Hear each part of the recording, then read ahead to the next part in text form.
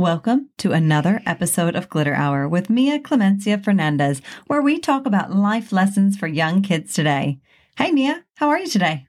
Good, thank you, Mama.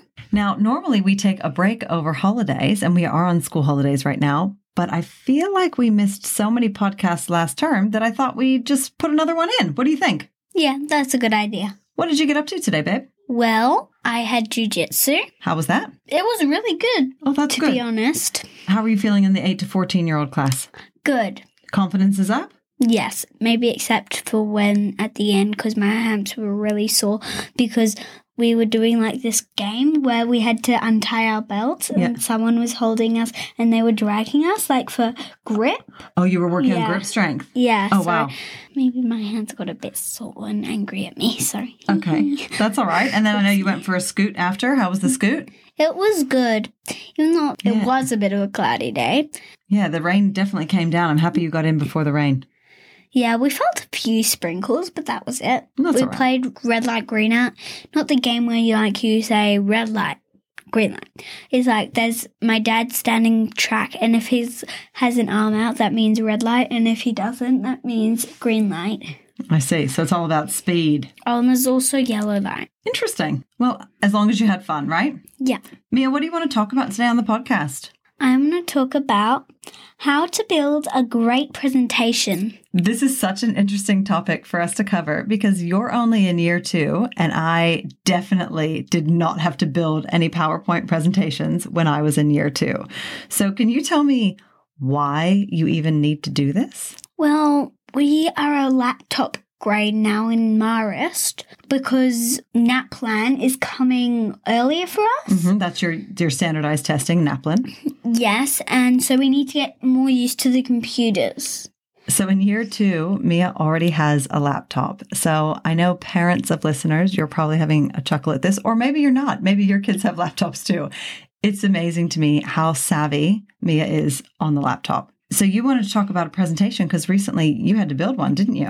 Yes, we actually haven't done one of these for our whole career. I mean, we could have just built like posters and things, right? Which we built a poster, but it's in the mindfulness area of our classroom because we're the mindfulness group. You'll have to tell me about that whenever we get to it. Before we get there, though, Mia, I just wanted to talk to you about the different applications that are available for presentations. So you have built 3 presentations in your career, but I will give you that the first 2 we helped you with. And I know this third one you did have to do on your own.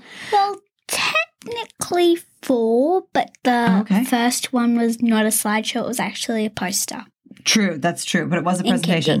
Okay, but we're talking about apps. So I wanted to ask you, because you've used Canva, you've used PowerPoint, and now you've used Google Slides. Do you like one more than the other? No.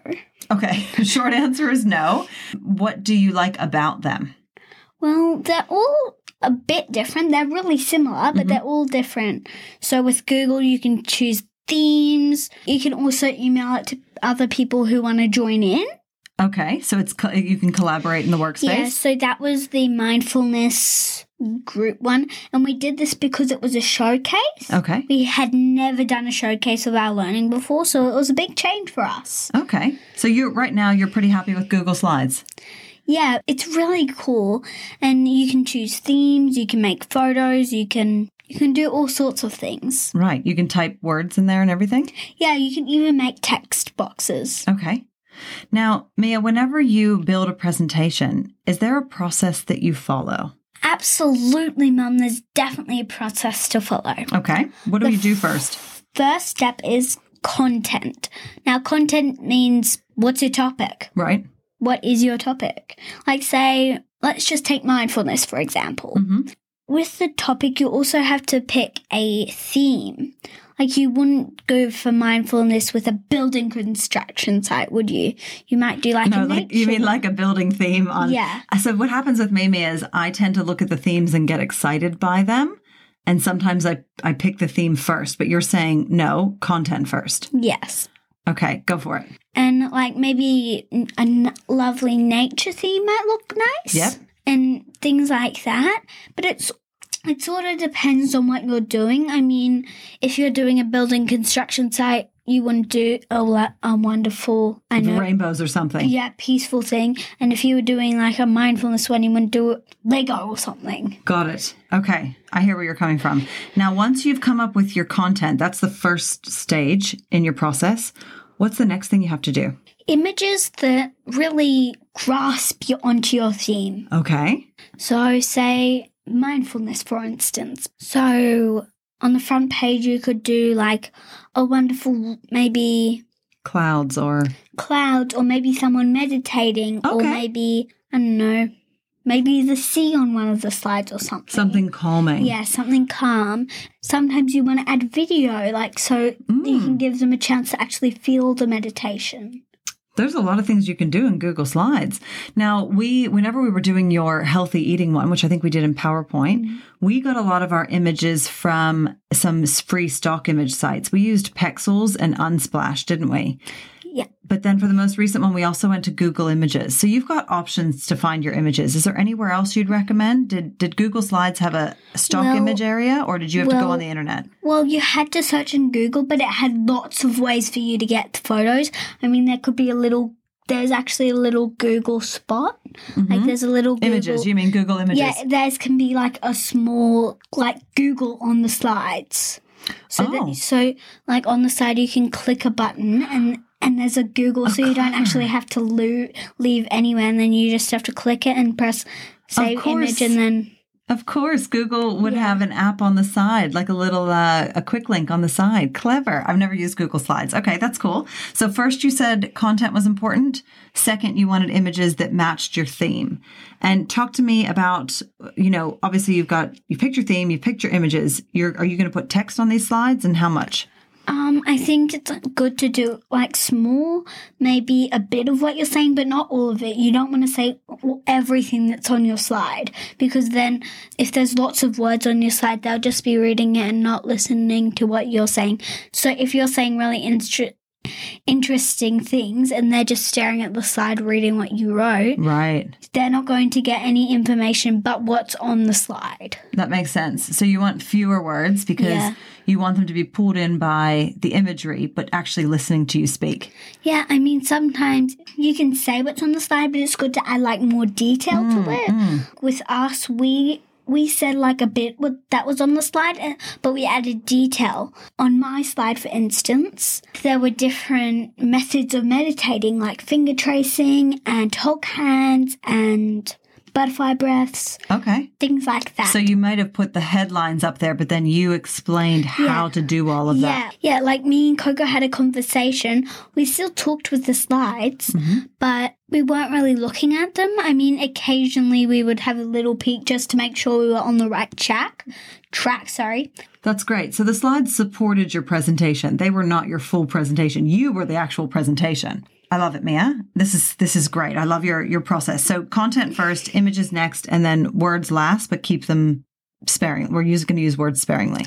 The only other thing I wanted to touch on before we get into the next part, probably the most important part of a presentation, was animation in the slides. Have you ever used animation before, and what are your feelings on it? Well, we have used animation before, say for the Hawaii one. So we used it, but we couldn't actually show it on the slides because it was a bit distracting. Work. And it just felt a bit distracting whenever we had it there. Yeah. Okay, so you're not sold on animation? No, we only had animation because we actually didn't realize it was there on our meditation. Like on the first one, we were like, where's the first color? And then Hugh, who was in my group, he clicked the button and it like suddenly just like formed there, and we're like, I'm not sure we're meant to have that. So we just did not show that at all. Okay, so animation is there in Google Slides. Good to know. Mia, and sometimes without knowing. What's the most important part of giving a presentation? So once you build your slides, are you done? No, you have to practice. A lot. Tell me about your experience with practicing for your presentations. Well, with the food and the Hawaii one, we practiced like every chance we got. Chop, chop, chop. But with the other one, we sort of just went with the flow. First of all, we had not finished our palm cards.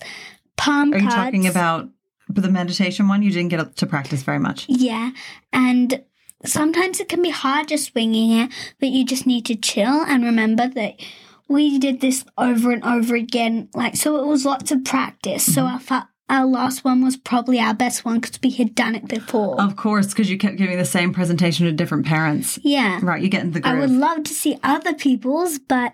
No, you were stuck giving your presentation. The one thing that makes a presentation really good is interacting. We often mandalas at the end and did a meditation. I know that the art group actually taught them one of the things that we did. Yeah, right. Interaction with the audience is very, very smart. Keeps them engaged and interested in your topic. Yeah. Tell me a little bit about what it was like working in a group for your most recent presentation, Mia. Well, it's easier than working alone. I mean, I've never actually done a presentation on my own because I've always been with you and Dad and That's Mason true. We've with supported company. you. Yeah, that's true. Yeah. We've supported you other ones, but this one with a group, Yeah. it's more like you have an idea and you share it with that group and then they're like, oh, what if we add that to it? And then it's like this wonderful, beautiful, amazing presentation that's really stands out and everyone likes it.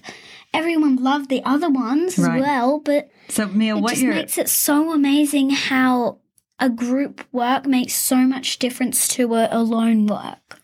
What you're describing is something in the corporate world we call cognitive diversity, which is so cool to hear you talk about this because you are incredibly intelligent. But cognitive diversity is where you bring all the different ideas together and you accept all the different ideas that people have.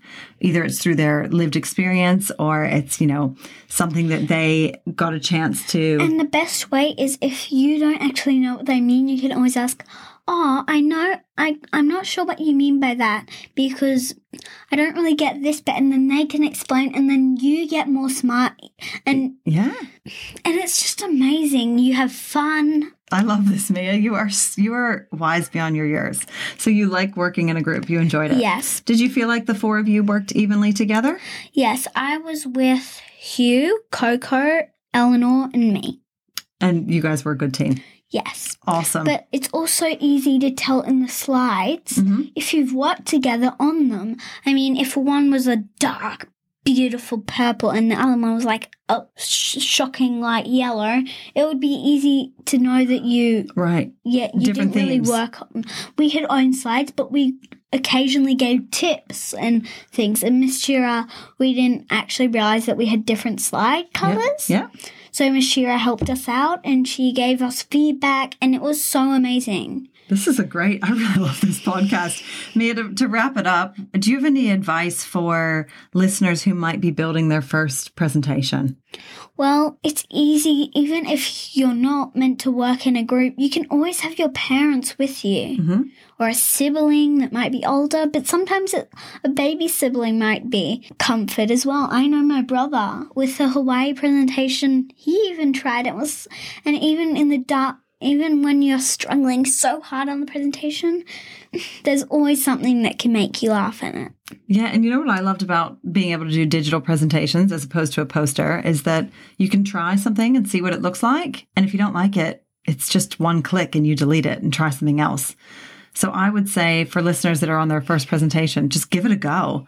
You really can't go wrong because if you don't like it, you just delete it and restart. It's so easy whenever you're working in that digital format. And make sure you actually can have a break. If this is like you're doing it every time you get the choice, make sure you're not doing it every time you get the choice. You're doing it in a routine. So you get time to relax, time to do the things that you need to do, but also time to do the presentation. Yeah.